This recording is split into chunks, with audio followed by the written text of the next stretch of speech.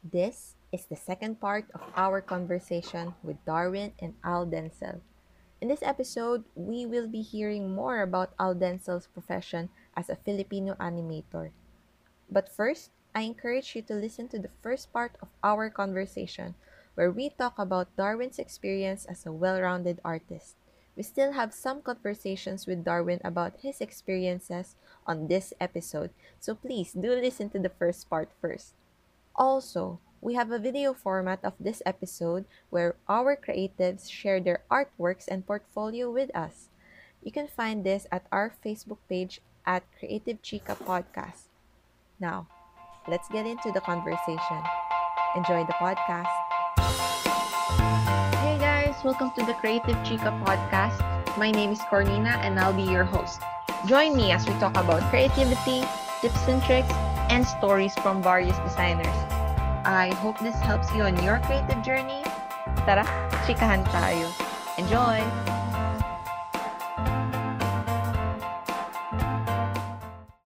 I'm Denzel Manapat.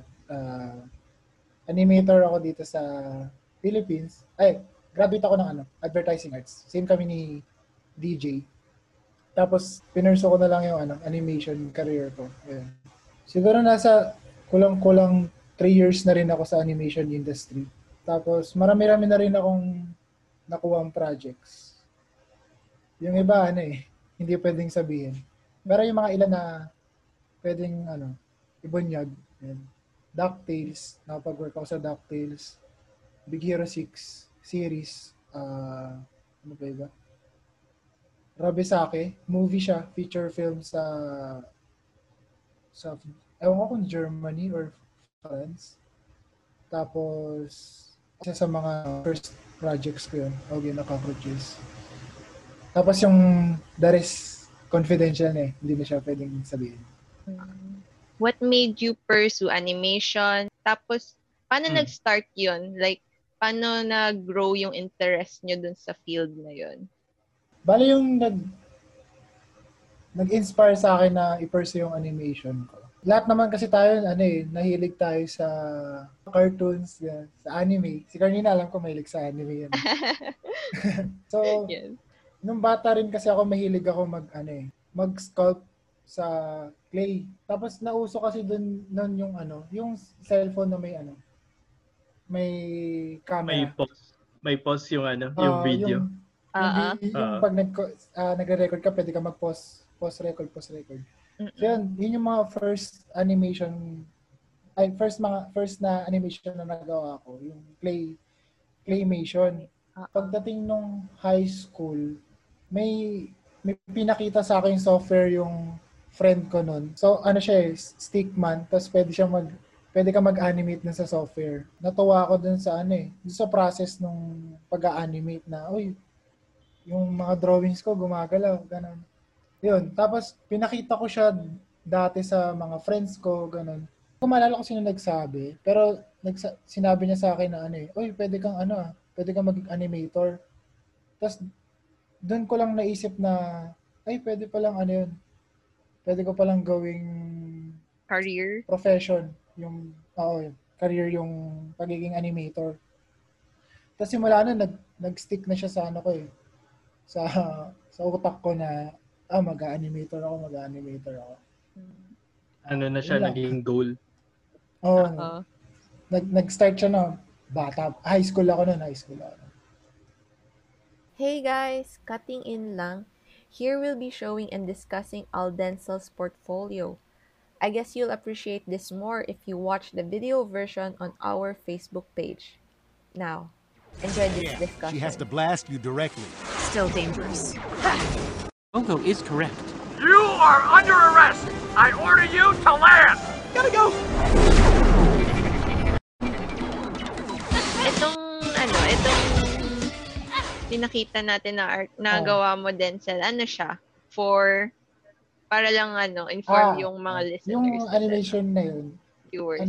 Para sa series ng Big Hero 6. Nalasala kasi, after nung movie ng Big Hero, nag-release sila ng series. Bali na yun Season 2. late akong nag-start dun sa series. Ilang hours nyo ginawa to? Na 21 seconds siya, no? Gaano katagal nyo siya ginawa? Nako. Ah, Matagal yan. Matagal. Yung ganyang kahabang animation. 21 seconds, no? Lumabas. 21 seconds. Yung mga eksena kasi sa yung mga ginagawa namin eksena. Depende yun sa sa hirap ng mga scene namin. Kung gaano namin katagal ginagawa.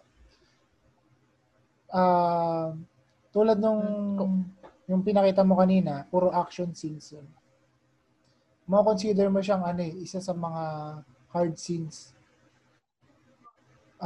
Siguro 1 week yung 1 20 week? seconds yun. Tapos pa yun hindi pa kasama yung mga fix-ups, yung mga fix-ups namin. Yung fix-up yun, term siya for revision. Sa ibang industry, gamit na term is revision eh. Sa amin fix-up yung tawag. Hindi ko alam kung bakit. Pero yung pinakita mo kanina approved na lahat yun.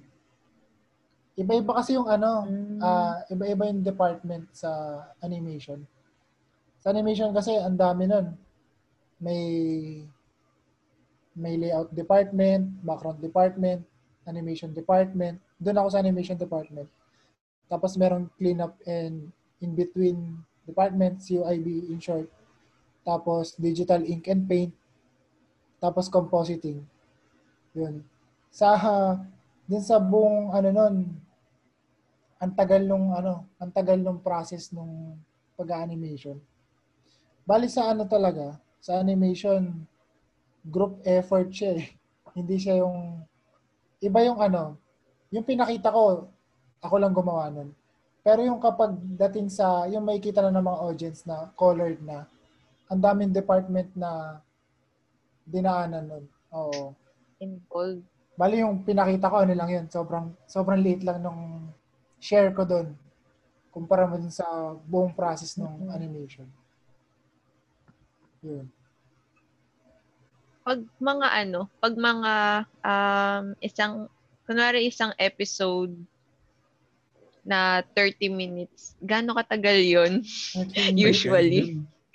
Like, inaabot ba yun ng mga months? Ganito. Or para bigyan ko kayo ng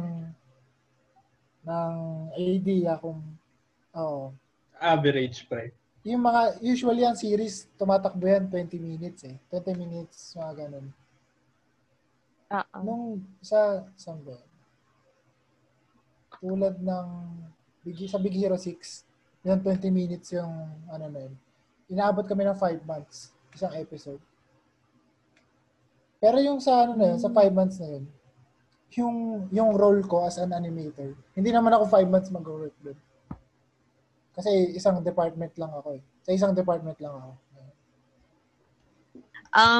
So, nag-shift ka ba from graphic designer to animator? So, paano ka nag-adjust nun? Tsaka, what are your struggles? Ano yung mga struggles mo nun? Nung nag-shift ka from graphic design to animator? Like, ilang years ka pala rin sa graphic design bago ka naging 2 years. animator? 2 years akong nag-graphic design. So, bali para may konting background sila. Nag-graphic designer muna ako bago mag-animator. Kasi, nung time na yon, nung bago ako mag-animator, nung mag-aaral pa lang ako, wala pang school noon na nag-offer ng animation course. So, bali parang ang pinaka-close to being an animator is kukuha ko ng course na may subject na animation, which is yung nakita kong course nun, yung advertising arts. So, yun. After kong gumraduate nun, plan ko na is mag-graphic artist ako for 1 year. Tapos, mag-iipon ako nun. Tapos kukuha ko ng workshop, ng training para maging animator ako. Medyo mahirap pala. So, inabot ako ng 2 years. 2 years akong inabot ko bago makapag-training. Parang nakalimutan ko na yung kung magkano yung binayad ko sa workshop. Parang nasa 25,000 ata. Ilang months yun? So, 3 months. Oh, so bali yung pag-iipon ko, hindi lang yung mismong 25,000 yung pinag-ipunan ko nun. Pati yung 3 months na mawawalan ako ng work, kailangan kinonsider ko rin yun eh. Kaya medyo natagalan akong mag-ipon nun. So, yun. So, yung naging struggle ko sa pag-shift from graphic designer to an animator, siguro yung system nila ng sahod. Okay. So, sa mga hindi nakakaalam, kasi yung system ng sahod sa animation, ibang-iba kumpara dun sa graphic design. Kasi sa graphic design, naka-fix na yung sahod, di ba? Parang every month may fix kang sahod, kuwari 12,000, gano'n. Sa animation kasi, output-based kami. Naka-base yung sahod namin, yung kikitain namin for the week, depende sa mga natapos namin. So yun. Kaya sobrang hirap kasi syempre sa umpisa, di ba hindi naman magaling, di ba? Sa umpisa hindi ka magaling. So nung nag-i-start ako, sobrang bagal ko. So, sobrang laking factor din sa kikitain mo eh. Sobrang bagal kong mag-work. So yung mga kinikita ko every week, magkano lang? 2,000, 500, gano'n. Minsan wala pa akong kinikita sa isang linggo. Yun. So mahirap siya kapag sa umpisa. So siguro maganda rin sana kung malaking factor yung may support ka ng parents mo. Yun. Tapos yun, kasi sinuwerte din ako na suportado ako ng nanay ko nun. Tapos yun, nakapag-ipon-ipon din ako. Kaya, nairaos naman. Yun. Paano nag-i-start yung isang project nyo or yung isang episode? Nagmi-meetings ba kayo? Then, after nung meeting, the draft nyo or paano? Paano yung parang process nyo? Iba-iba kasi yung sa nakadalawang studio na kasi ako ngayon ng pinapasukan. Bali ngayon sa bago kong studio, tinatry ng director namin na i-brief muna kami.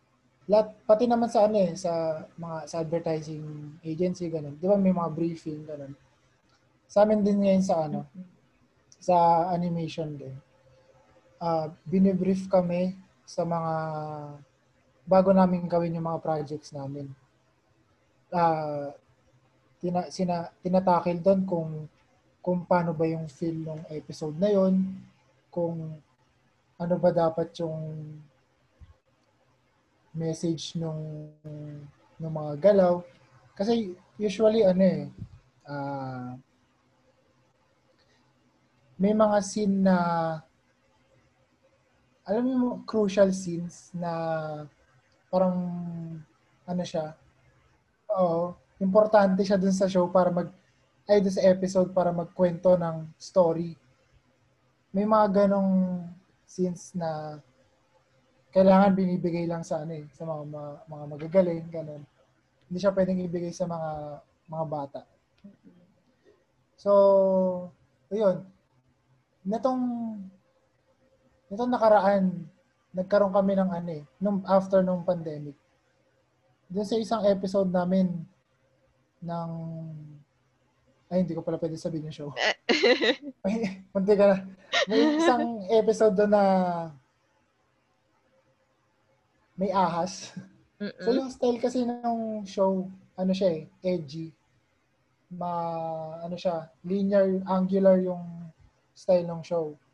So, may character doon na ahas. So, usually yung mga ahas, di ba, malambot, gano'n. Oo.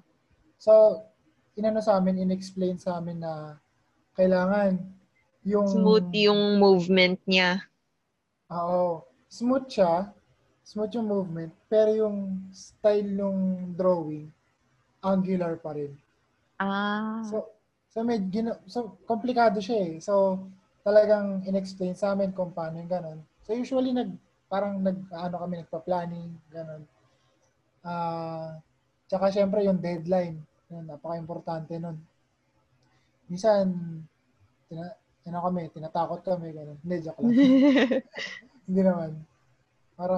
Pero sa animation, sobrang strict. Sobrang strict ng deadline.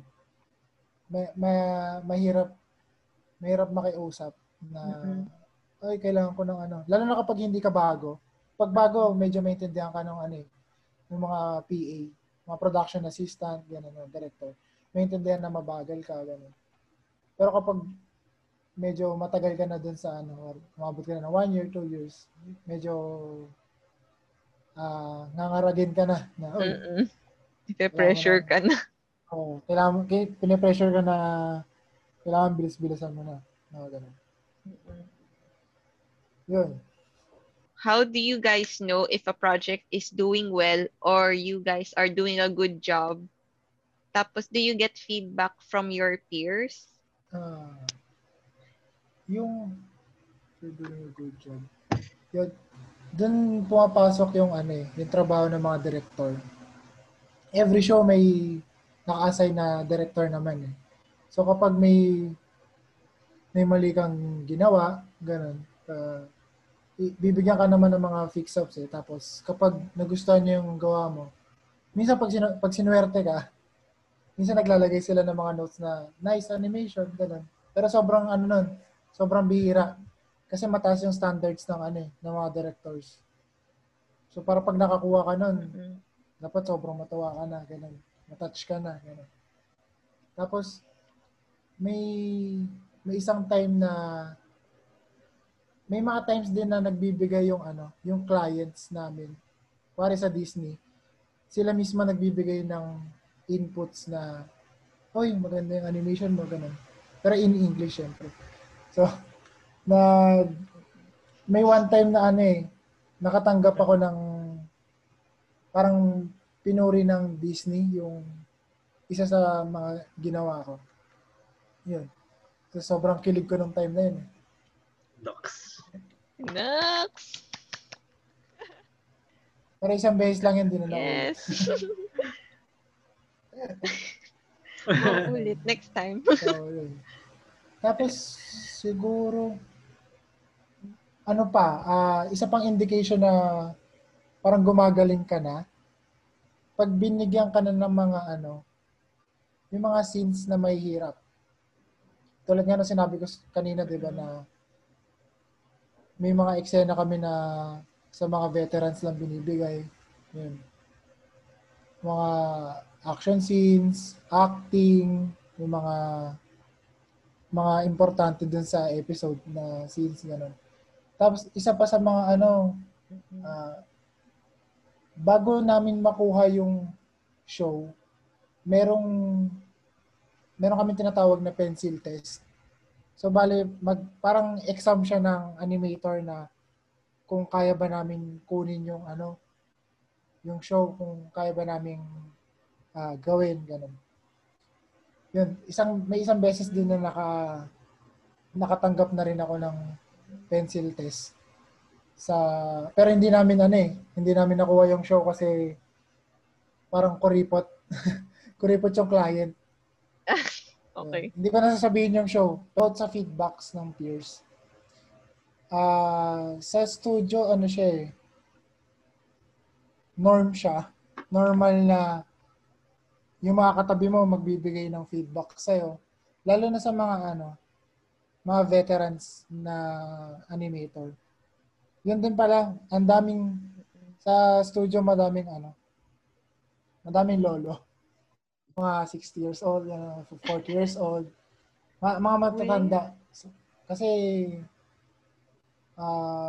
siguro doon na sila nag-excel sa sobrang saya siguro nila kaya doon na sila tumagal. Yun. Yung mga veterans, mahilig sila magbigay ng mga tips and tricks. Yun. Isa rin yun sa mga tumulong sa akin nung kabataan ko. Yung mga first years ko, sila yung tumulong sa akin na umangat. Hindi naman ako sobrang galing, pero hindi na ako ganun ka baguhan. Ganun. Malaking tulong yun yung mga veterans namin. Kasi kahit dun sa... kahit sa... Name-mention, sorry. Name-mention ba nila? Sige. Sige, ikaw. Sorry. I mean, name-mention ba nila kung gaano ka-different na yung ano ngayon? Kasi yung animation before, iba pa yung style, hindi pa masyadong techy. Yun. Ngayon, medyo madami na rin madami na kayong mga machines. Yung ibang mga veterans, yung mga thunders, yung iba hindi sila nakasabay sa sa technology. Yun yung medyo nakakalungkot. Kasi ang daming animator na sobrang galing nila. Pero dahil hindi na nila naaral yung yung technology, ganun. Hindi na sila nakapag-practice mag-animate sa computer. Hindi na nila na-pursue. Nag-retire na lang sila, ganun. So, yun. Tapos meron ding scenario dati sa pinagtrabahuan kong animation studio, meron ako doon katrabaho na magaling siyang animator sa hand-drawn animation. Tapos, yung projects kasi doon sa studio na yun, hindi siya hand-drawn cut-out. Balik, yung cut-out kasi, hindi mo kailangan i-drawing yung character. May puppet na, tapos papagalawin mo na lang. So, balik, sobrang technical niya. Hindi sapat yung magaling ka lang mag-animation, na alam mo lang yung animation principles. Kailangan mo alam ka din dun sa technicalities ng software. So, yun, yung veteran na naka-work ko, kahit sobrang galing niya mag-animate on paper, ganun, hand-drawn, sobrang nag-struggle siya dun sa software na ginagamit namin. To the point na kami, yung mga bata, tinutulungan na rin namin siya. So yun, babalik ako dun sa factor ng feedbacks na mga peers, gano'n. Malaking factor siya na, malaki yung roles ng mga co-office mate mo dun sa ginagawa mo. Kasi, yun, hindi nag-i-stop yung yung learning sa art. Ongoing process siya. Nag-evolve siya. Oo. Yun, nag-evolve. Hindi siya natatapos sa ganun lang. Yun. Paano yung nyo? Yung software pala na ginagamit nyo? Iba pa ba yun? Or may certain software kayo na ginagamit sa animation? Iba-iba naman yung ginagamit ng software sa animation. So, depende yun sa kung anong type ng animation siya. Bali kami, hand-drawn. Ang ginagamit namin, Toon Boom Harmony. So, kapag kapag cut-out, pwedeng Toon Boom Harmony din yung gagamitin nyo or Flash. Kasi yung cut-out may siya, yung mga puppets, yan. So, yun. So, pag may mga animation na hand-drawn, usually talaga ginagamit sa industry, Toon Boom Harmony. Bira ka makakita ng iba. Kasi sila yung Toon Boom ata yung pinaka-okay sa ngayon. Pero ngayon yung pinaka-latest? Adobe Animate. Ngayon medyo sumisikat na siya lalo na sa cutout. Nagiging na siya, sobrang versatile na siya na pwede ka nang mas madali na siyang gamitin. Minsan hybrid na yung animation nila May cutout, may hand-drawn. Yun yung medyo nauuso ngayong mga animation series. Parang ano na siya, mas marami na siyang features. Tapos, ano pa ba? Ask ko sana yung paano naka-apekto yung work nyo this quarantine. Pero yung case 2 kasi na-mention niya na kanina. Oo. Or meron ka pa pang ma-add doon? Meron ka pang may add na how did your job affected or hindi, how is working as a graphic designer before and after versus now na nasa quarantine? Paano ba? May impact siya eh. Iba yung may impact siya eh. Yung kay Denzel naman ano siya eh. Before pa man din mag-pandemic, ano na eh. Ganun na yung workflow niyo, di ba? Yung sa amin Kumbaga, kami kasi sa studio talaga kami nag-work. Pero may mga ilan-ilan na sa bahay sila gumagawa pa rin gumagawa. sa bahay, So hindi siya diba? ganun kabago. Hindi bago yung Oo. concept na work from home sa amin. So, masasabi mo na Oo. hindi kami ganun kaapektado ng pandemic. Kaya sobrang sinuwerte din ako na hindi kami masyadong na-apektuhan nung quarantine. Siguro sa na lang sa akin na personally na maraming distractions, ganun, na may mag-chat sa'yo, laro tayo, ganun. Distractions. Yung sa akin naman, yun lang yung struggle, yung distraction. Kasi before pa man mag-pandemic, gumagawa pa rin naman talaga ako ng mga yung mga part-time ko eh. Ito lang talagang pandemic. Unfortunate lang very unfortunate lang na yung mga companies na pinagtatrabahuan ko or yung mga clients na ko is naapektuhan talaga yung business nila. So, yung isang business kailangan mag-close kasi nalulugi na sila. Yung isa namang business, kailangan mag-stop yung operations kasi yun nga, may mga problems sa transportation. So, ayun, yun lang talaga. Minalas lang talaga sana sa mga naging pinagtrabahuan. Hindi naman dahil sa hindi ako work-wise, hindi ako, parang wala akong capabilities. Hindi yun yung reason. Yung reason lang talaga is parang sa company side, parang yung hindi sila makapag-operate or di kaya hindi kailangan nila mag-cut ng manpower.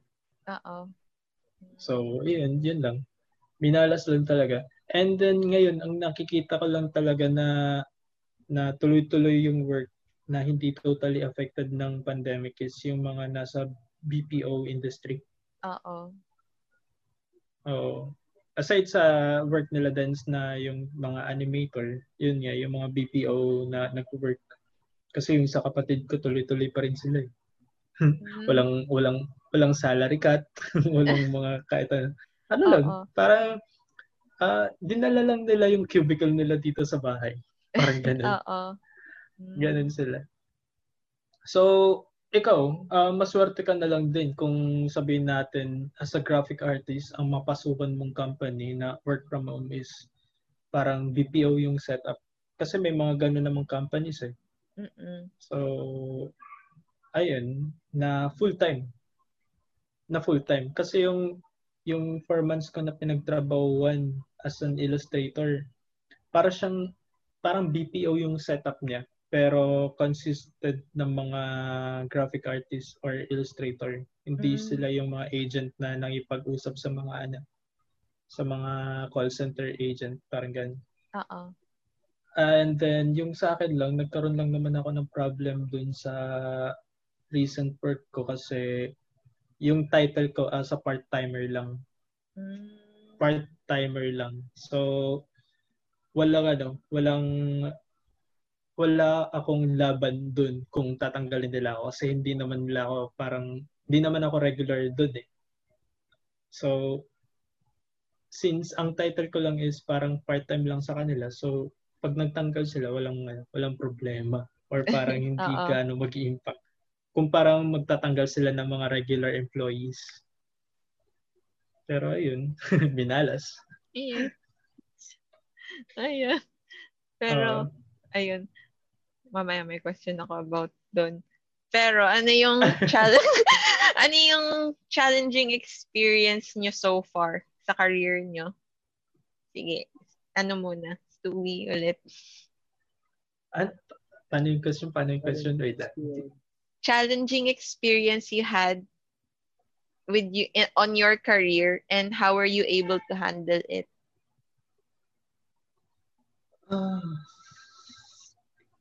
Challenging experience pagdating sa career. Sa ngayon kasi tinatry kong i-balance yung pagiging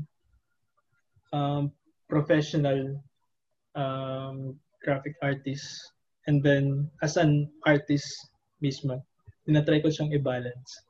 Kasi sa graphic artist side, professional graphic artist side, hindi natin may i-deny na kailangan natin kumita. Oo. Diba? Kasi kung wala tayong pera, hindi tayo makakausad. Diba? So, dun nagiging affected yung artist side mo naman. Kasi paminsan di ka naman makakausad as an artist kung wala kang pera eh. Diba? Yes. So, yun lang. Yun yung struggle para sa akin. Yung i-balance yung pagiging i-balance ko yung pagiging artist ko at saka yung pagiging professional artist ko. Professional graphic artist na nag-work sa mga companies. Corporate pa tawag dyan? Corporate pa yung tawag sa mga ganun? Oo, corporate. Siguro. Corporate ata yung term na yan eh. Oo, sa mga corporate companies, industry. Ayun, yun lang yung struggle ko eh. Kung tutusin naman kasi, kung sabihin natin, kung wala naman akong problem pagdating sa, kung wala naman akong problema financially, siguro matagal na ako nag-focus as an artist. Tapos siguro yung time ko na dinalaan na mag-explore, siguro matagal ko nang na-develop yung art style ko. Kung parang ganun. Pero wala eh. Kailangan nating isabay yung earnings. Oo. Tapos yung pagiging artist. So, yun yung struggle. Na sana someday yung pagiging artist, yung paggawa mo ng art, doon ka na kumita someday. Yun din yung gusto ko rin. Ayun nga, yun yung gusto ko mangyari din. Parang the moment kasi na ma-establish mo yung name mo as an artist, parang, everything will follow na eh. Oo. Sunod-sunod na yan. Kagaya nun sa mga sa mga YouTubers na part-time lang nila YouTube, tapos meron silang day job. Tapos pag kumita na yung YouTube channel nila, doon na sila magfo-focus. Sa YouTube na sila. Hindi kaya Sino?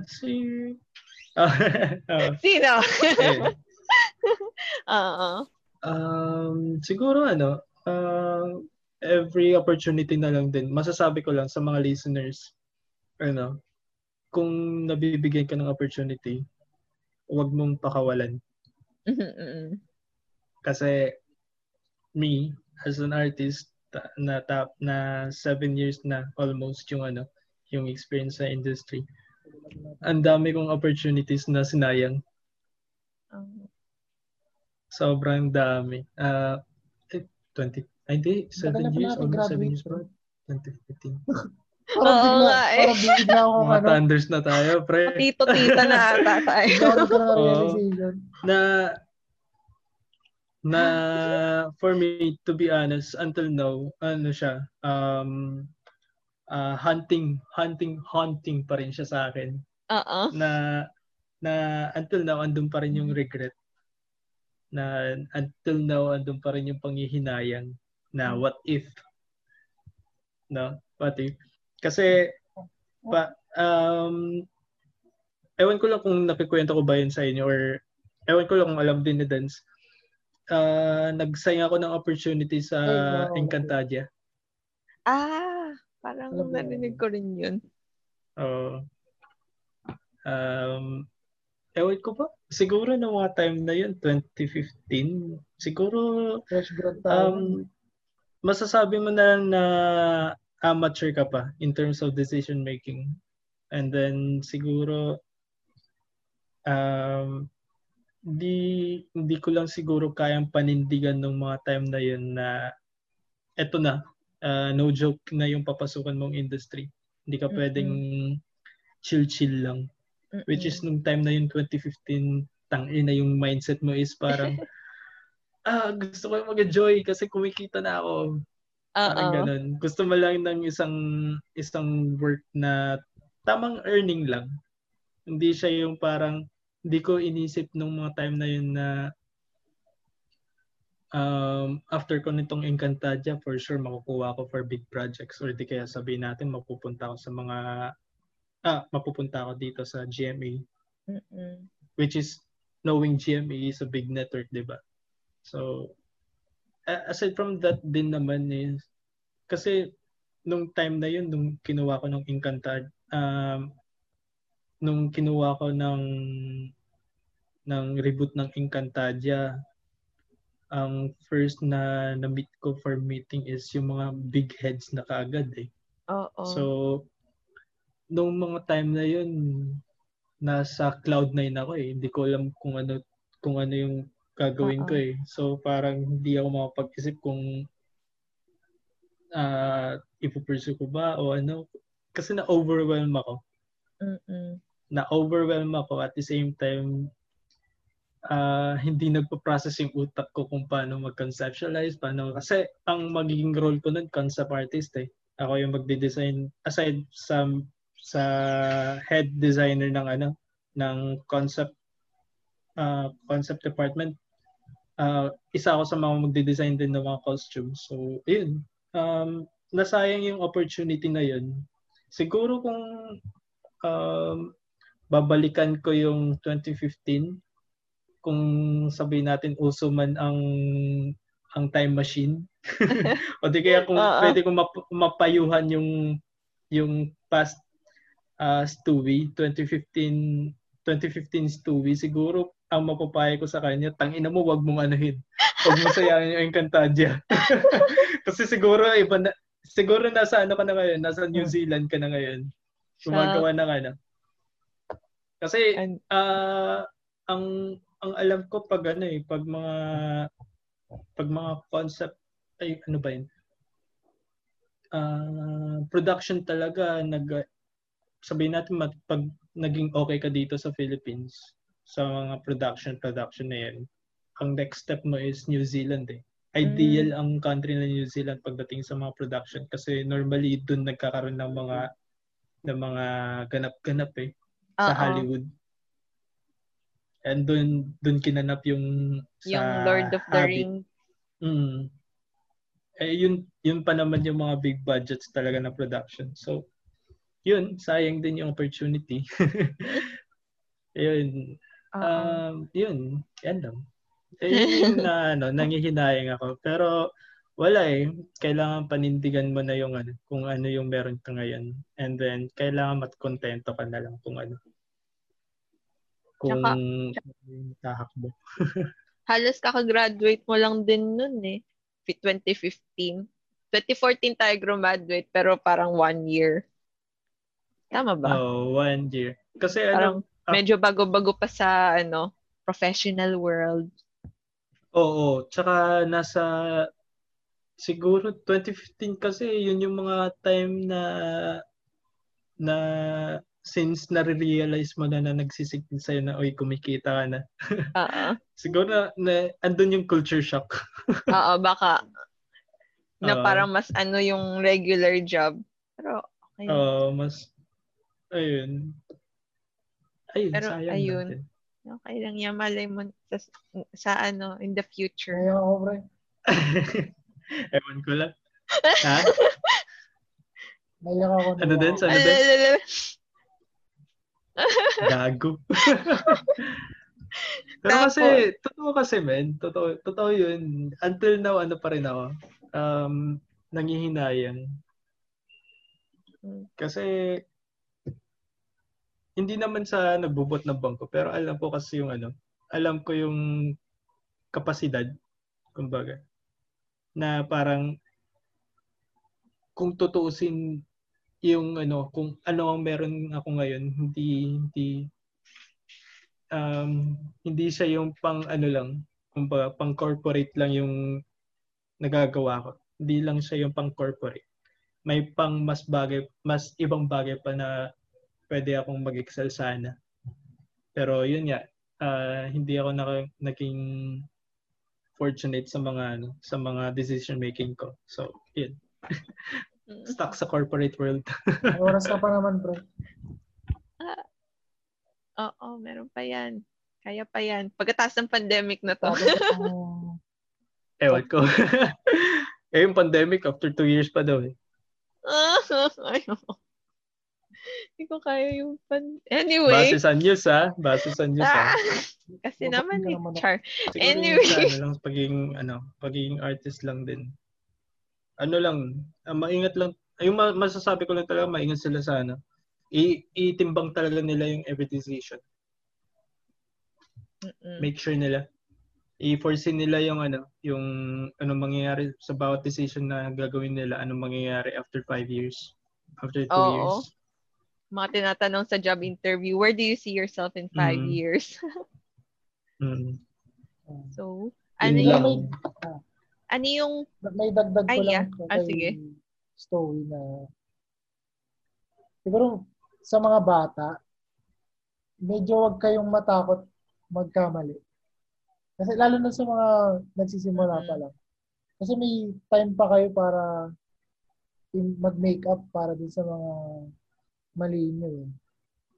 So, yun. Parang doon kayo matututo eh. Meron pa yan. Kasi 20s natin, learning natin yan eh. Learning stages. 20, na ako? 26. Late. Dapat hindi na ako magkamali. Pre lahat tayo ata 26. Dapat na tayo mag-30. Si Cornina ata. Si Cornina ata 27. Ako 27. Tanda si Cornina sa akin. Oh. Achi. No. No. Ayun. Anong tanong mo? Ano yung mga challenging experience you had with your career and how are you able to handle it? No ka. Hindi ko alam kung ang dami kasi struggle nun eh. Hindi ako makapili kung alin yung ikukwento ko.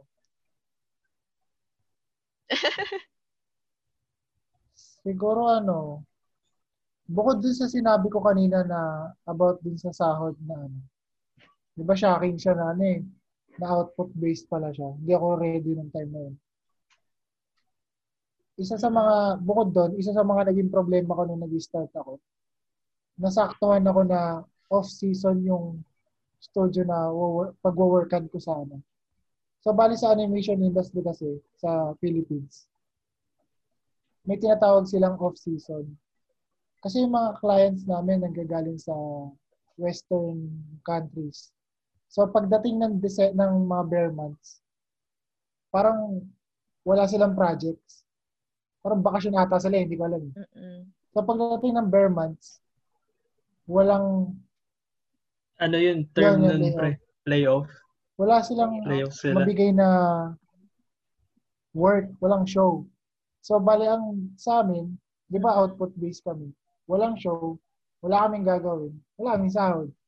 So, nasaktuhan ako nung Oo. nag-start ako sa animation career ko. Off-season. So, ayun, parang nagdododa na ako sa life choices ko na, bakit ako nag-animation? Ganun. Wala pala akong pera dito. Nag-resign pa ako doon sa anak ko. Nagdalawang isip akong Parang gusto ko na lang bumalik sa pagiging graphic designer ko ng time na. So, yung ginawa ko nung time na yun para ma-handle ko yun. Nag-apply ako sa ibang studio. Yun na lang ginawa ko. So,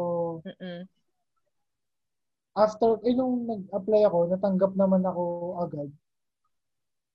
Susunod na problema naman, may issue pala yung studio na yun. Hindi sila nagbabayad na maayos. Hindi sila on time magbayad. Tapos, pinakamasama, yung iba, hindi na sila nabayaran. Pero, sa experience ko, honestly, hindi ko naman naramdaman sinerte ako na hindi ko naramdaman yung experience na yun na hindi ka pinapasahod yun. Sa na lang sa parang last month ko na lang ata, parang hindi ako nabayaran ng isang buwan. Umalis na ako noon nung naramdaman ko na, hindi na sila magbabayad. May utang sila sa akin, parang nasa 10,000 pa ata. Hindi ko na sila nasingil. So yun, bumalik na lang ako doon sa susunod kong,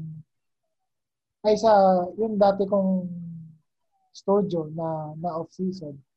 Kasi nag-chat sila sa akin na, meron na kami yung bagong show. Sakto, bumalik na ako doon. So yun din yung importante, huwag ka mag-burn ng bridge sa animation industry. Kasi, ewan ko kung na-apply siya sa ibang industry. Pero sa animation kasi sobrang liit. Sobrang liit ng industry namin. Personally, ang alam ko lang studios dito, 4. Yung mga big studio dito, 4 lang kilala ko. Tama, 4. Sila lang yung kilala ko. Ayun, kapag lumipat ka ng studio, malaki yung posibilidad na kakilala mo yung director mo, ganun. So baka yung binuli mo nung fresh.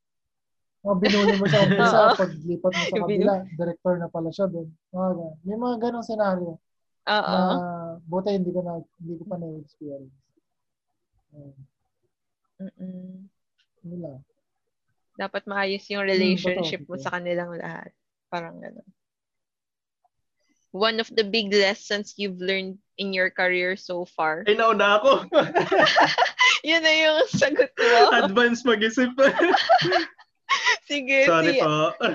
Okay na yun at least. Yun na yung sagot mo. Malakas yung wifi ko. Sige. Denzel. Wala ako natutunan lessons sa buong career ko. Ano siya? Siguro yung na lang, yung industry kasi ng animation, hindi siya ganun ka-forgiving sa mga baguhan. Kailangan mo talaga ng matinding pasensya. Tulad nga na sinabi ko na na output-based kami. Ang laking factor nun sa mga bata. Kasi kapag ito lang yung source of income mo, hindi ka pwedeng mabuhay lang. Ang kinikita mo lang 500 a week, ganun, 2,000 monthly. May mga times na ganun So kailangan talaga yung pasensya mo. Yun yung isa sa mga natutunan ko talaga na kailangan porsigido ka sa ginagawa mo. Ganun. Tapos, ano pa ba? Dagdag dance, tolerance. At saka syempre yung suporta ng parents, discipline. Friends, mahirap talaga siya sa umpisa Hindi ko kayang hindi ko pwedeng magsinungaling na andali nung naging journey ko na hanggang sa nandito na ako ganun. Mahirap talaga mag-start. So, yun. kailangan talaga ng matinding pasensya. Patience. Tapos, next, what's your advice for young creatives who want to personalize ng story?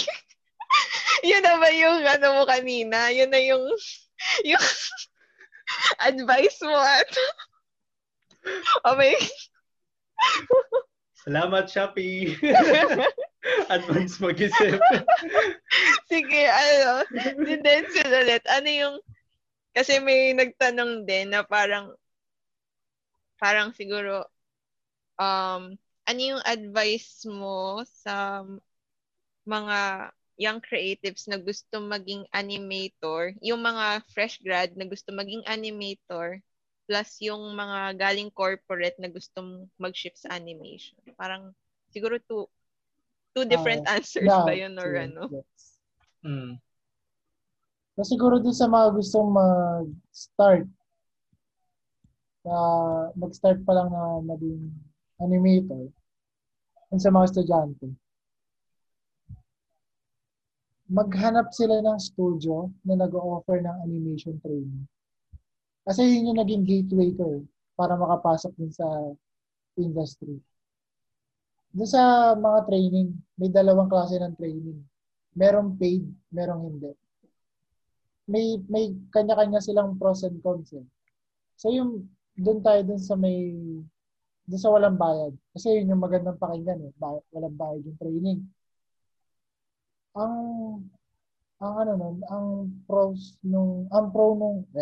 Ang pros nung libre yung training. Siyempre, una sa lahat, libre siya. Wala kang kailangan bayaran. Tapos, yun lang pala yung pros na. No? Pero sa tingin ko yung naging cons niya, uso kasi sa animation industry yung may kontrata ka after ng training. Mag-work ka dapat doon doon ka ng mag-work. 1 to 2 years. Siguro pwede na rin siyang ilagay sa pros. Kasi may guaranteed na may after work ka after ng training.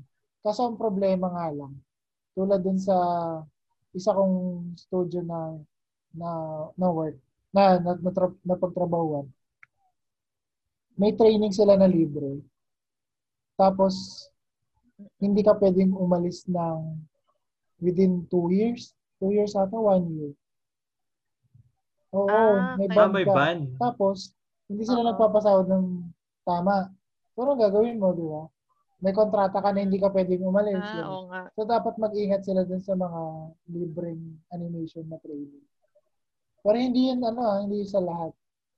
Yung pinagtatrabawan ko ngayon na animation studio, may libre silang training. Tapos, maganda yung mga benefits nila.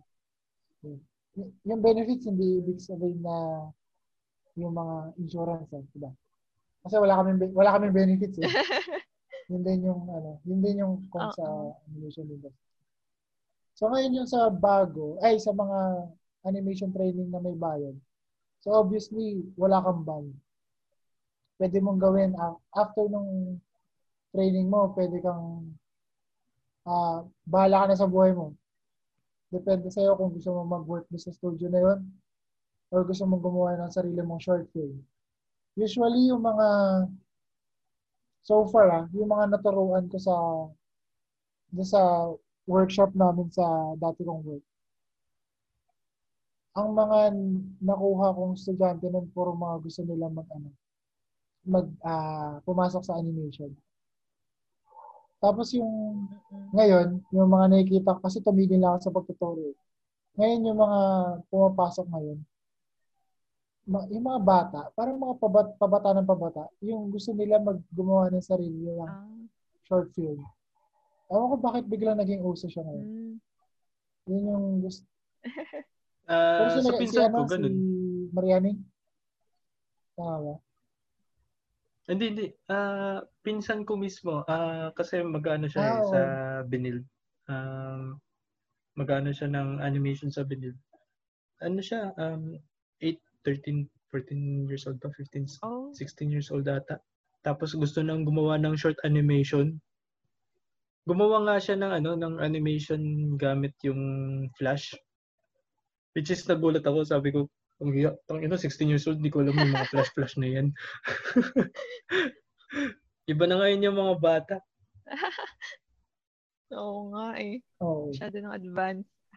Ano yung isang question mo kay Para dun sa mga nagwo-work na, mga nasa corporate industry na, tas gusto nilang mag-shift sa animation.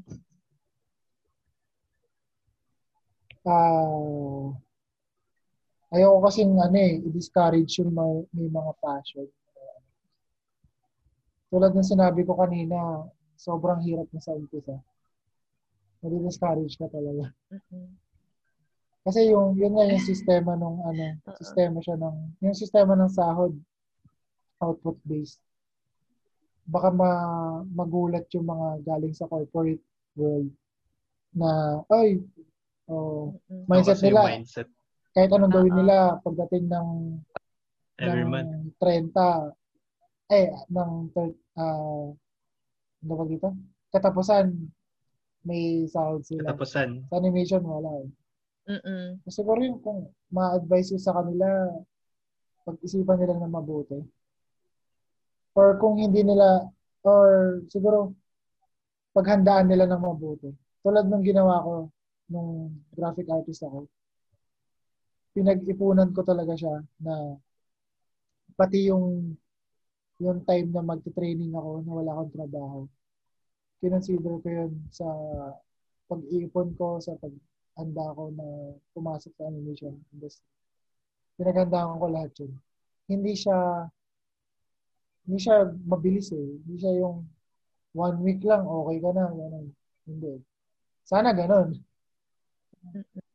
Sana ganun yung hindi ganun ka talaga yung animation industry. Hindi siya noob friendly. Parang ganun. Hindi siya mabait sa mga baguhan. Kaya yun nga, sabi ko kailangan talaga pasensyoso ka. Tsaka yun, kailangan may support ka ng parents. Pero kapag katagalan naman, sa katagalan ng nakaka-fulfill siya. May naramdaman akong high. May kapag nakagawa ko ng ganitong eksena, okay, sarap sa feeling. Tulad, sarap sa feeling pag nakikita mo yung yung outcome ng nung gawa mo. Ayun. Fruit of labor. Fruit of sarap labor. Sa feeling na, nakita ko yung parang, gawa ko siguro yan. Next, ko na lang din, makita ko yung pangalan ko sa credits. Ngayon, hindi ko pa nakikita eh. Yung mga gawa ko kasi na movie, parang, hindi pa nilalabas. Sana lumabas na para makita ko na yung pangalan ko. Isa yun sa mga Aldenzel Manapalito, no? Yes! Ang hirap pre, IG story ko yun. Edit ko pa sa Adobe Premiere. Ilulup ko pa yun pre. Gusto mo naka-GIF format? Pag ganun. Tapos may nakalabas sa'yo, kaibigan ko yan.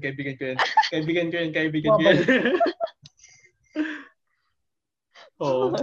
Naka-loop lang siya. So, ano yung next steps nyo? Like, ano yung mga next steps nyo sa careers nyo? Ano yung mga plans nyo? Sige, ano muna? Stewie.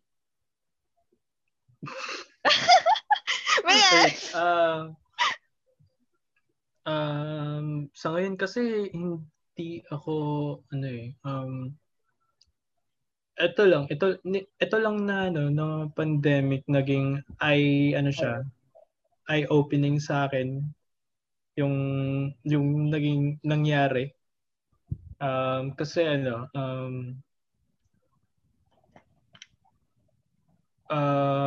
kung iisipin mo in just a snap nawala sa akin lahat ng work. Kumbaga parang ganun. So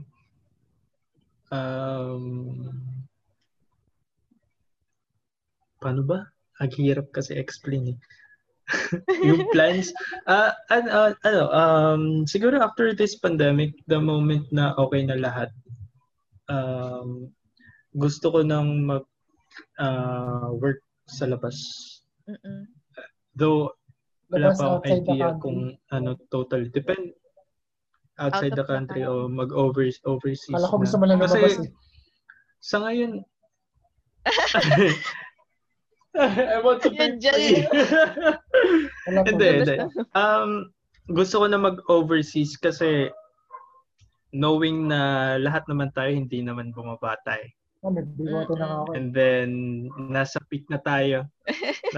nasa peak na tayo na yung age natin is supposedly kailangan may stable job na. And then kino-consider ko na din naman kasi yung yung mag-family na ayokong umabot sa 30 na pa rin na walang stable job, 'di ba? Ayoko din naman kasi magkaroon ng malaking gap. Sabihin natin kung magkaroon ako ng mga anak. So, siguro after pandemic, actually ngayon nag-apply ako ng mga overseas na work as a graphic artist. Depende na lang din talaga kung alin yung company yung makaano sa akin. Makakuha. Kasi sa ngayon, sa LinkedIn, sa JobStreet, sa Caliber, nag-apply ako ng mga pang overseas na job. And then, nag-i-email naman sila. Pero ang email nila is, most of the time, ang reason is dahil sa pandemic. Darn it. Hindi sila. And then, kung hindi dahil sa pandemic, yung issue ni Trump, yung sa mga immigrants issue. Ang dami ko lang in-apply na parang tinu-turn back ako dahil sa yun yung mga reason. Actually, to be honest, nag-apply ako sa Blizzard. Nag-apply ako sa Blizzard para sa LA. Tapos ang email back nila is dahil sa pandemic na nangyayari, hindi sila though open sila na hindi sila makapag-process. Though open sila na yung sponsorship. Mga ganun. Yun nga lang kasi ang daming process sa ngayon. Tsaka hindi din naman tayo makalabas ng country. So, ayun. Sayang yung opportunity. Pero, sabi nga natin, di pa siguro para sa akin. Siguro may ibang plan si God. Kaya, hindi pa naman. Ayun. Yung plans ko talaga is, after this pandemic, magta-try na akong mag-work overseas. Kasi ang nangyayari dito sa Pilipinas, kahit may 10 years experience ka na, ang sahod mo is pang underrated pa rin eh. Oo nga. Ito talaga ang para sa mga listeners, para sa mga hindi naman sa dinidiscourage ko sila na wag magtrabaho dito sa Pilipinas.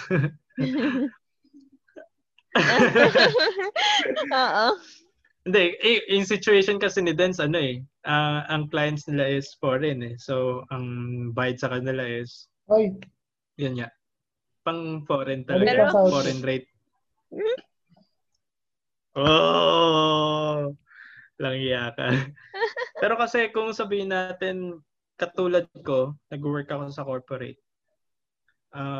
Normally, ang rates ng mga graphic artists is very underrated eh. Sobrang baba. Sa supposedly pang ideal.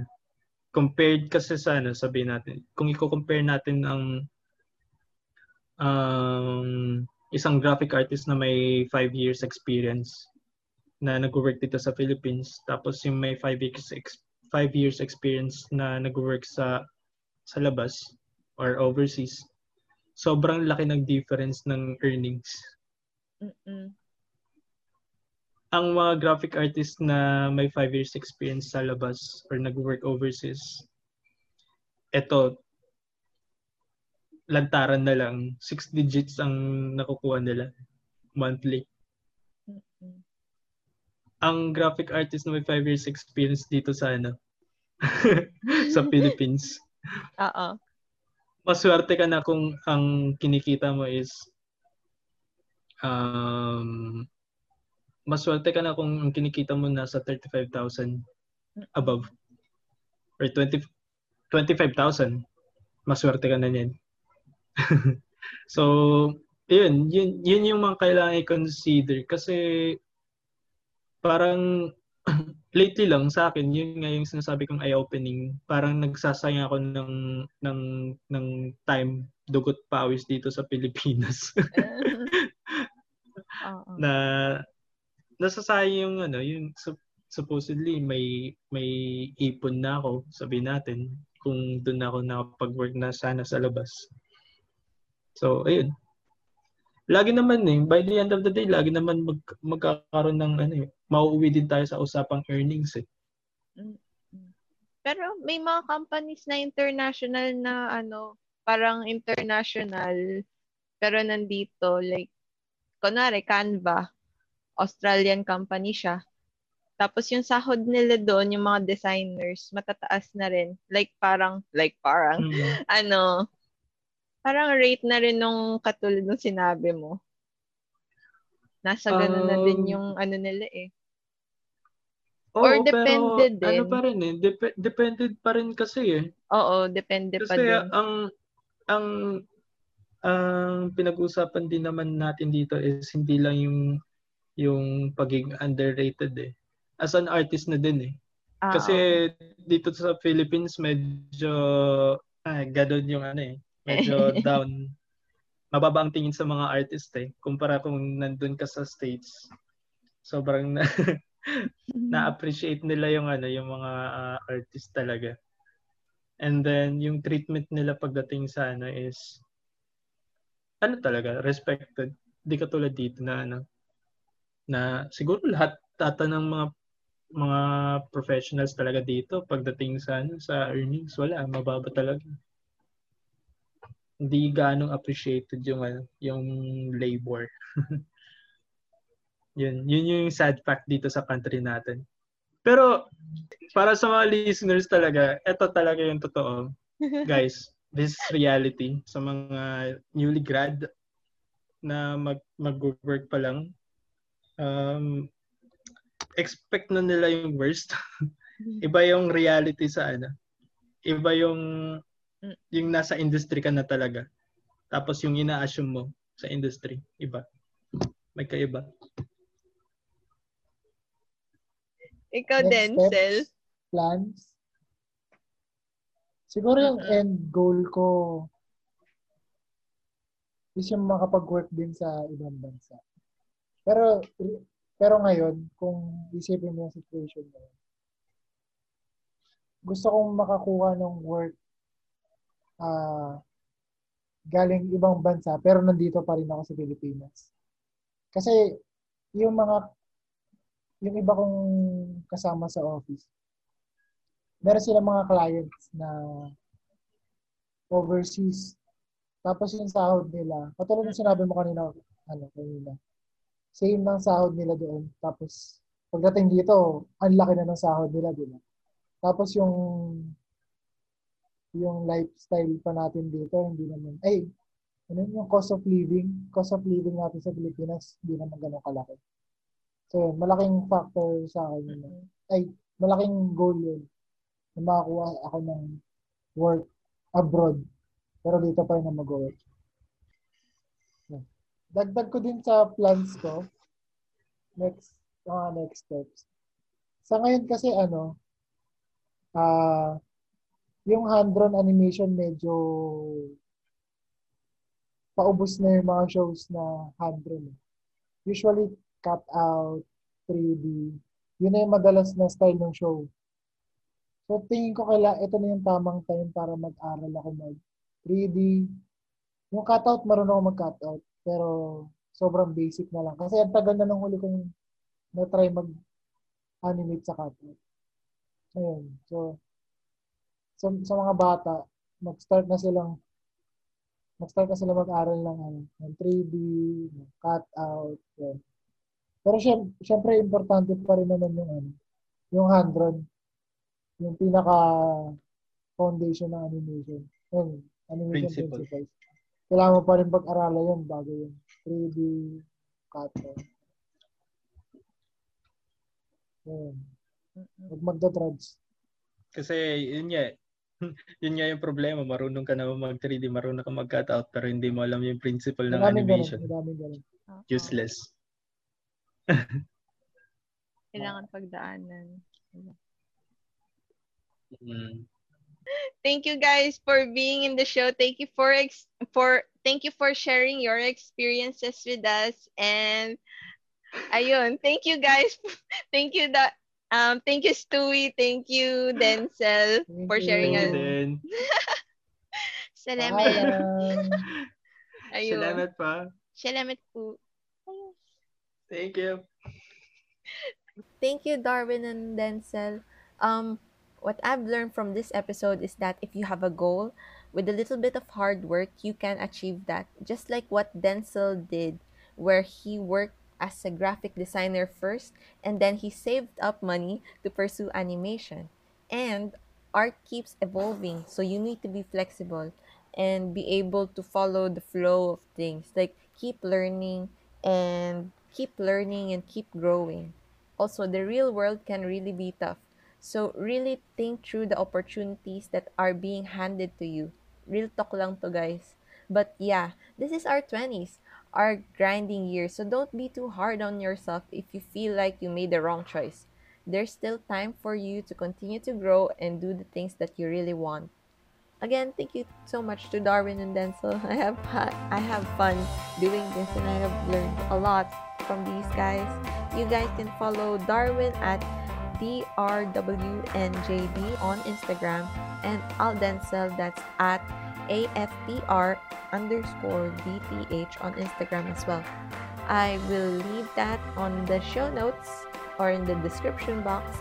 I hope you guys learned a lot from this episode and I'll talk to you guys soon. Bye-bye.